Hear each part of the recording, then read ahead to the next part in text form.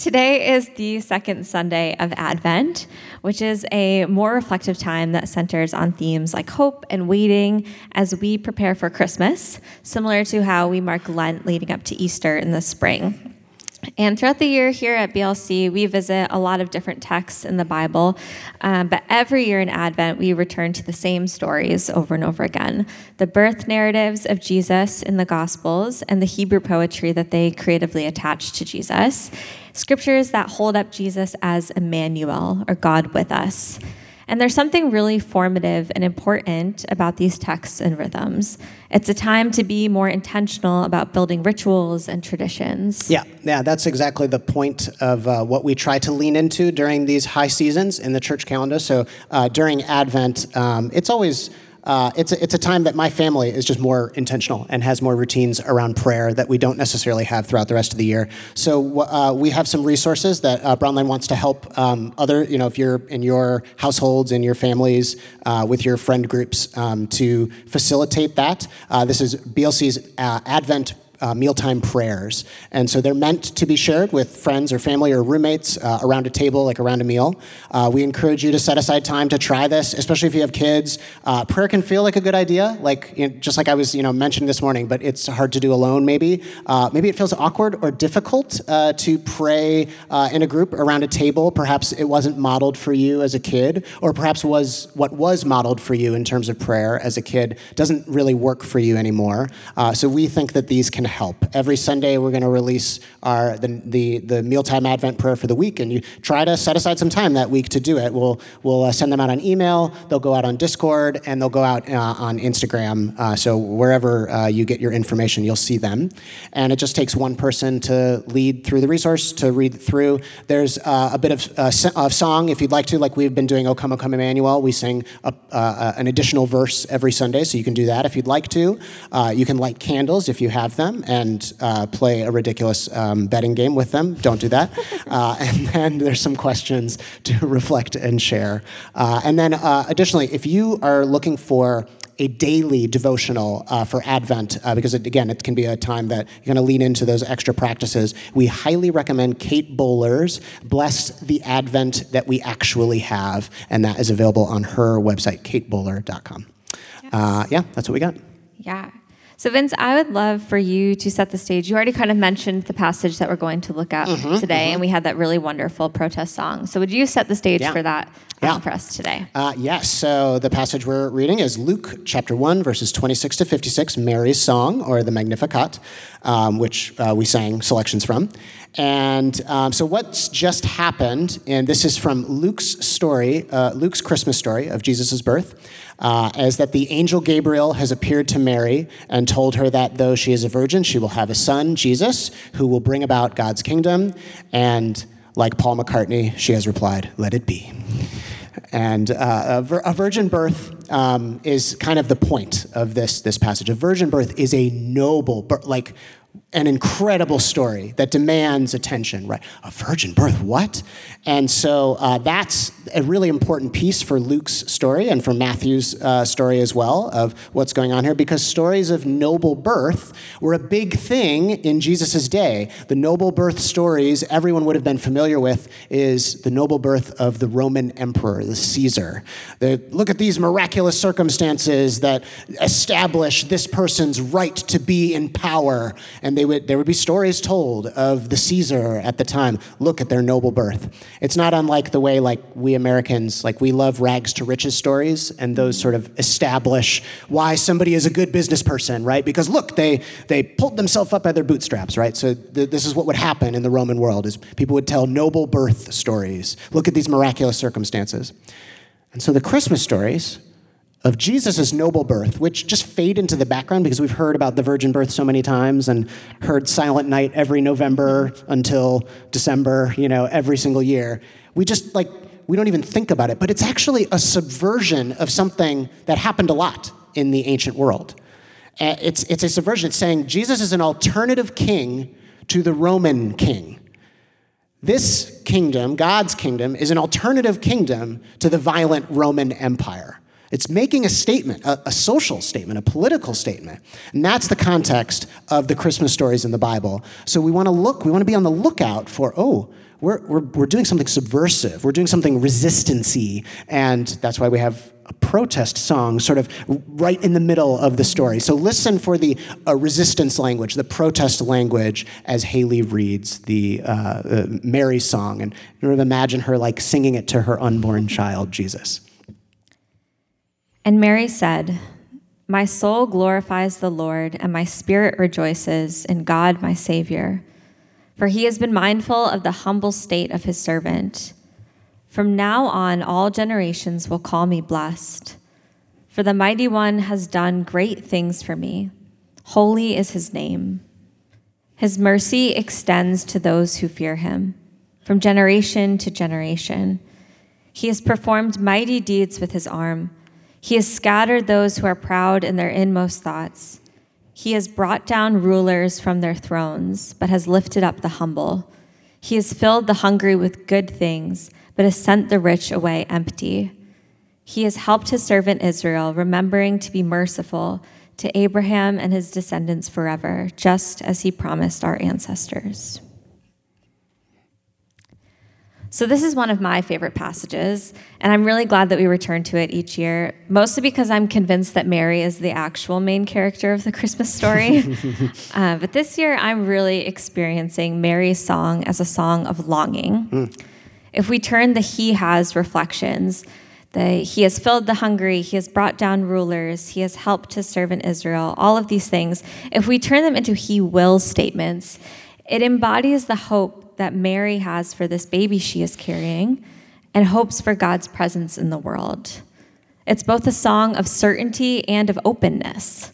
What she's naming are things that we still long for today, which is maybe why this passage resonates so much. So we have this song of longing, and longing is a common theme of Advent. So I would love for us to spend some time this morning around this theme, especially as it relates to Mary's song. So Vince, I'm wondering for you, does a personal story around longing come to mind?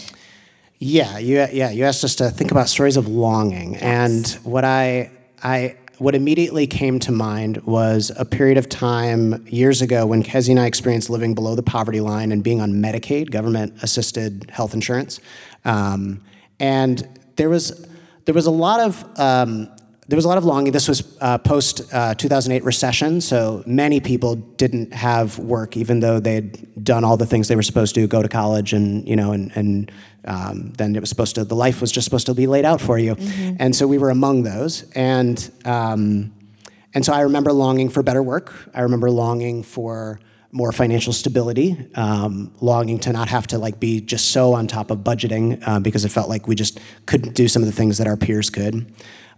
Specifically with Medicaid, it's so complicated and confusing, and I wonder if anybody else has an experience of being on Medicaid before. We were longing for just clarity, answers, a person and not a voicemail. There are 4 different offices that would send us mail, and it was never clear to me who was the actual health insurance provider, who was an administrator that was taking care of the administration for that health insurance provider, who was the government that was being the way that would pay for it. And I just never understood who was writing me or who was calling us or who was telling us things. And so part of what we came away with was during that stretch was realizing how much more hard this must be for people whose first language isn't English, or for people who didn't grow up in sort of accustomed to American bureaucratic culture, where there's these big offices and administrators and they all talk to each other. I at least have some background in that just because I grew up white middle class, but if you don't know those things, there is, there are so many obstacles to people just getting a doctor's appointment with their primary care physician, let alone if they have a serious medical issue. And so I think that our longing turned to a longing not just for clarity for ourselves, but a longing for our country. This is inaccessible. And even if supposedly the money and the intent is there, is anybody taking advantage of this? Because it's so complicated, I just can't see it. So we're just longing for something different. We're longing for a better system. We're longing for healthcare to not be tied to employment that gets us in that situation in the first place. Yeah, I think for me, a story of longing, or really just experiences of longing, comes to mind surrounding peak COVID times. Yeah. And I had found out that I was pregnant right at the tail end of 2019 and immediately had expectations of what that would look like. And instead, I was extremely sick for most of it with morning sickness, which really should be called all-day sickness. And then the world shut down. And even more of my expectations completely fell apart there. Yeah. None of what you thought was going to happen happened. Yeah. And I remember really just longing to see family, especially my parents, longing to see friends, longing to have some sense of normalcy. Maybe you can relate to this feeling. Longing for the anxiety to lessen around getting sick, especially once Ollie was born and out in the world and really vulnerable. But like your story of longing that started with yourself, and then it became a longing on behalf of others, which I think is really common. There's this longing to see healing instead of death, for comfort instead of grief, for justice instead of violence and despair. And so it's interesting how our longings have this ripple effect beyond just us. Yeah. Can I tell one more longing story just because it happened last night? I was watching the NBA in-season championship last night, and there's a bunch of commercials for. There's like a theme of commercials. They're all from the same group that are like these little like anecdotes about a little bit of what I was like mentioning before about like you do all the right things, you jump through all the hoops that you're supposed to, but then for people born after 1980, it's like, wait, so when do I get the job and when does all my debt disappear? So it's kind of like it's little anecdotes that are grabbing at that, and I was like, oh, what is this? What is this for? And it's one of those ads that like they don't even like tell you what it's for. It's just like a line at the end, and so you have to go Google it. Yeah. And so I go and Google it, and it's a cryptocurrency that's doing this.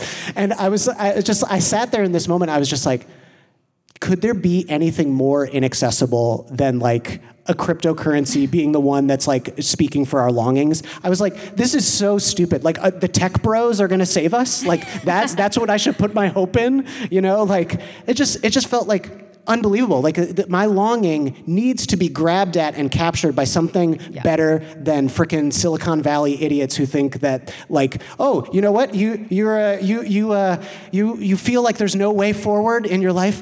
Cryptocurrency. And it's like, what? Like, no, like that is not the way forward for justice. So instead, we have Mary's Song. Mary's Song as a foil to cryptocurrency. Please. Yes. So switching gears here a little bit, you have suggested the writing of Monica Coleman to help guide our time as we're talking through Advent this year. So she is a womanist theologian, and some of her language we found really helpful. So I was hoping that you could kind of recap that language for us as we get into our conversation. Yeah, what we brought in last week, this Coleman has this phrase, making a way out of no way, which is an important phrase in the history of Black Americans and civil rights. Coleman, her goal in her book, Making a Way Out of No Way, is to unpack the social and religious experience of Black women to develop a picture of God. If we start with the experience of Black women, what is our picture of God? Who is God? Where in life might we recognize God? And her idea is God is the one that makes a way out of no way. The call forward, the force of love that gives us courage. We use this like push and pull language, right? The pull lovingly calling you, the push that gives you the courage to cooperate. Anytime you feel trapped or stuck or but then you carry on in spite of that, that is God. That's God making a way of no way. That's how you recognize where God is. And so we love this. This is because it's a conception of God that can apply to anybody. It can truly connect all because we all inevitably experience loss, limitations, being stuck, being hopeless, suffering. That is across the board, the human condition.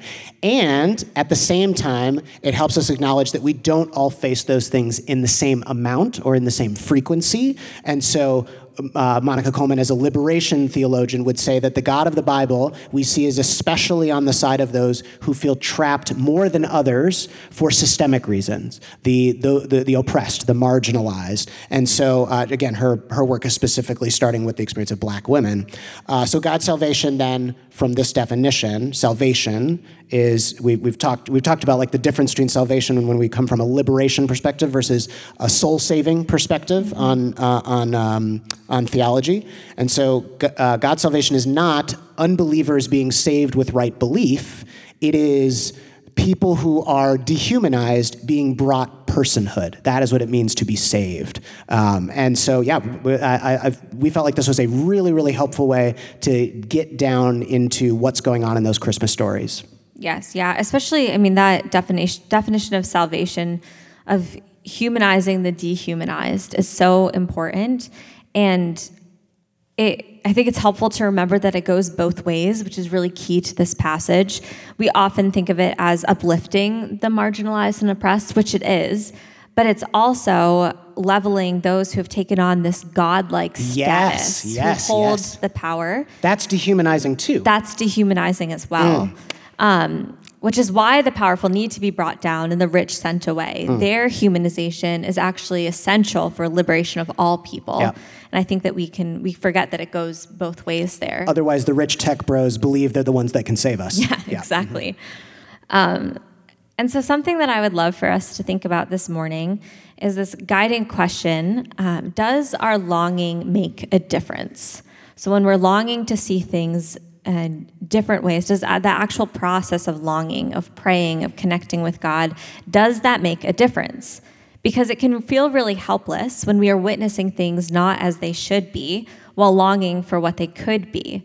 So does our hope actually matter? Does prayer and looking to God for comfort and deliverance make a difference? Does it do anything? Because when we look around, it does not seem like the proud are scattered and the humble are lifted up and the hungry are fed. What do we do with that? What do we do when our longings feel impossible? And how do we stay hopeful and not fall into cynicism? So this is where Monica Coleman, we mentioned, she's a liberation speaker on God and salvation, on theology. And the other word that we use to describe her is womanist, which is a specific perspective, particularly coming out of Black women's experience. And one of the contributions womanism has made to ideas about God is to push this idea that a truly good and loving God has to be able to be experienced even if liberation is still in process, it hasn't completed yet, or even if liberation fails due to evil. Because that happens. Like, again, when your starting point is the experience of Black women in America, this is really important because there are many ways in which women of color are not as free as others in our society. So she's really trying to push this. If your God can only be seen in like the finish line of liberation, that's kind of also a small God. We need to have something more there. So the key themes in womanist theology are survival and quality of life. God is found in surviving in spite of evil. I mean, that is something that the world needs to hear. God is found in carving out quality of life in spite of experiencing not full freedom. That's so, so important that we have an ability when we look around and are trying to expect, like, where might I see God? That we see God in survival and quality of life. Those are just as much God making a way out of no way. Yeah. And I think that both and is so important, that it's survival and quality of life and in full liberation. Kind of helps us navigate the middle ground, or what theologically might be called the now and the not yet. And when we think of salvation as humanizing the dehumanized, it's important that we don't fall into all or nothing thinking with this. Whenever we witness or participate in leveling power, it's a victory along that trajectory of justice and hope. Even if it's not fully there yet, or not what we're not the end goal. Yes, because it can be so easy to feel like there's no progress, there's no hope for a just future. But is that thinking actually helpful? No, right. Because I think that despair and bitterness and cynicism are stagnant. They're really limiting. But being hopeful that our longings could come to be, that God can make a way out of no way, is fuel for actually partnering with God and participating in justice. Both Tricia Hersey and Cole Arthur Riley, who I've been reading a lot of lately, they both speak about imagination as really necessary parts of liberation. And so there's this great quote that I'd love to pull from Cole Arthur Riley when she talks about lament and longing. I've been thinking about this since I read her book, This Here Flesh. She writes, "In laments, our task is never to convince someone of the brokenness of this world. It is to convince them of the world's worth in the first place. True lament is not born from that trite sentiment that the world is bad, but rather from a deep conviction that it is worthy of goodness." And so what does it look like to act from a place that the world is worthy of goodness, that we, our communities, all of humanity is worthy of goodness? So I wonder here if we can tie in some things from Monica Coleman to help flesh this out. And I mean, the thing that I'm thinking of is I think about like starting, we talked a little bit in Lent last year where the idea of the start of the flow of the river is the world is loved, human beings are loved, and somewhere along the line, hurt and pain and regret lead us to make harmful choices, sinful choices, to use the religious language, and we have to figure out what to do with that, right? Like that's sort of a reality. But that being a very different message than the start of the river is total depravity, right? Like everything is just garbage and awful and going to hell in a handbasket until God comes in. It's very different when we start with, no, the world is worthy of saving. The world is good. There is good in human beings. There is good in what is around us. There is good in our cultures. There is good in our realities. And we have to figure out what to do with the fact that so much gets broken and corrupt along the way. But it's not that that's like, core to it. What's core to it is it's lovable, it's good. And I think about, we introduced this language last week of, Monica Coleman's view is more like God breaks through and an emergence from God is with us all the time, rather than God is sort of outside of the world, judging it like, oh man, what a terrible thing, and I have to break in and make it good. Rather, God is here. God is already here. The goodness in all of us, the goodness in all of our societies and cultures is here already, because God is interwoven in everything, and we're looking for God to break through, not for that God to come from outside and break in. And I think Mary's song captures the idea that when we pray, when we say He will rather than He has in the past, we are not, that Mary's song doesn't strike me as like patiently, passively waiting, right? It strikes me as actively joining in, looking at the uncertainty of the future, or by claiming the beauty of the past, right? And saying, we will make a way out of no way. I mean, that's what I see there. And that, I think, that makes me think that prayer matters, right? That makes me think that does this make a difference? Yes, it absolutely makes a difference if we are longing for His breakthrough, not the God who, could break in at any point, but frustratingly doesn't to break in. We're waiting for breakthrough. Yes. To me, that turns the idea of prayer on its side. Yes. And I think it helps shape our understanding of the miraculous, too. And I'd love to bring in another story. This isn't really a Christmas story, but I think it's helpful to our conversation because this week it was really brought to mind as we were talking through this topic of longing. And this is a story later in another gospel in the book of John. And there's a man in need of healing. He's been lying by this pool that is said to bring about healing, but he can't get to the waters, and he's been sick for a really long time. And Jesus approaches him and asks, "Do you want to be made well?" before he actually heals him. And I always thought that this was the strangest question, because of course he wants to be healed. But more recently, I've seen this as Jesus allowing the man to name his own longings instead of just acting out of a place of assumption and power. Being allowed to name what we are longing for and what we need, this restores personhood. It's salvation. It's humanizing. So I'd love for us to consider, are we listening to others to hear what they are crying out for instead of assuming what they need? Do we have space to name our own longings and needs? Are people doing that for us? Exactly. Yeah, yes. And I've also started to think of this question communally, which is where this really ties in here, not just individually. Because communally, societally, there's a desire for things to be different, and yet it can't just stay as desire. It has to transform into concrete action and change. So do you want to be made well, then, isn't a ridiculous question because it requires our follow-through.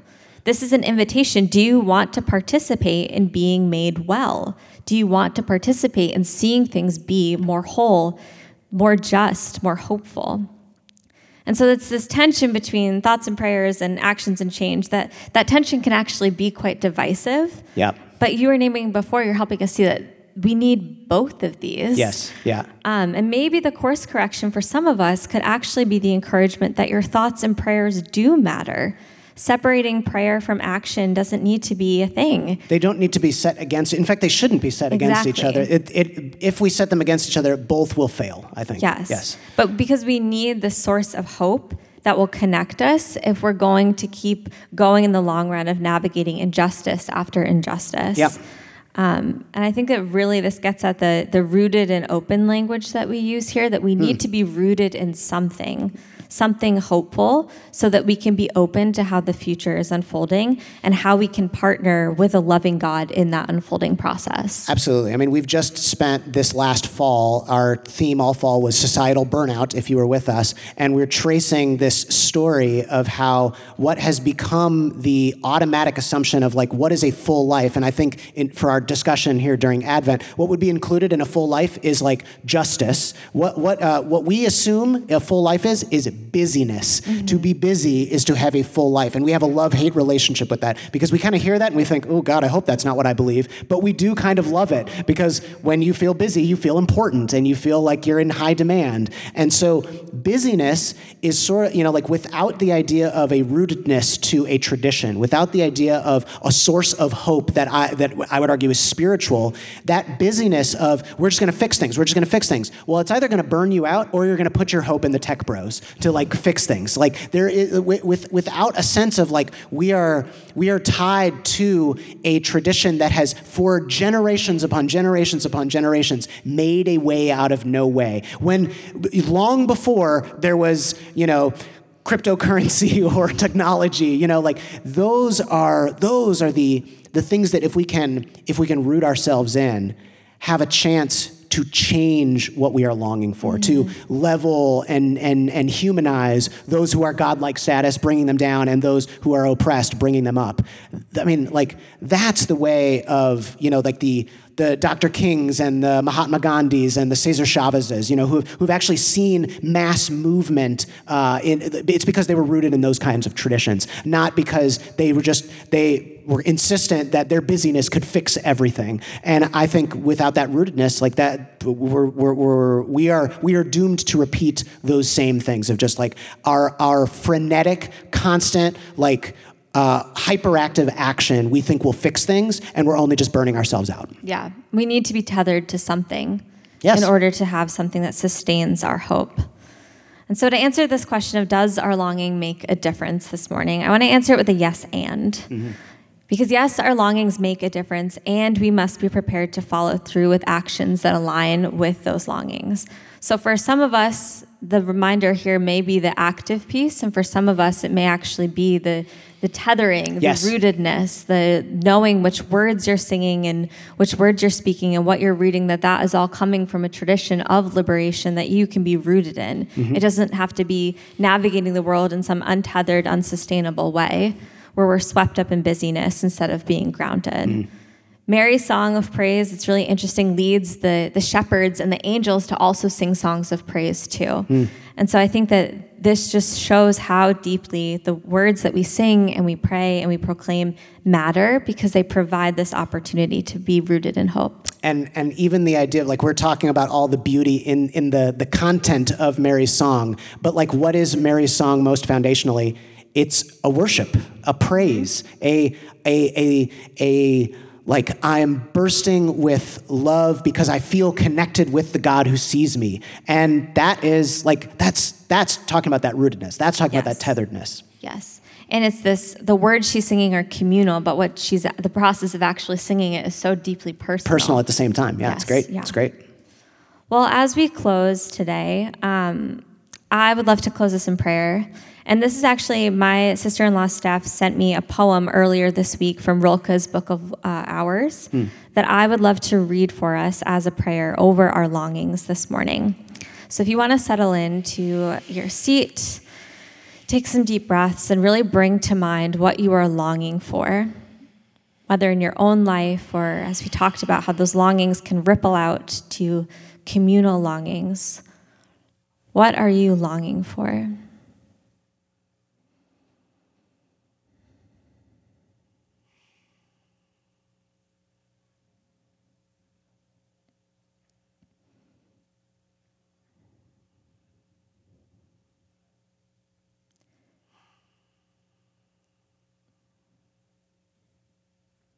God speaks to each of us as he makes us, then walks with us silently out of the night. These are the words we dimly hear. You, sent out beyond your recall, go to the limits of your longing. Embody me, flare up like a flame, and make big shadows I can move in. Let everything happen to you, beauty and terror. Just keep going. No feeling is final. Don't let yourself lose me. Nearby is the country they call life. You will know it by its seriousness. Give me your hand. Emmanuel, God with us, as we experience both beauty and terror, I'm grateful for the push and pull of your call. That the Christmas story is an invitation into liberation. Mary's song is an invitation into liberation. Would you be our tether, the sustainer of our hope? Would our longings join with your justice and your peace? And along the way, would we find rest and restoration in you? Amen.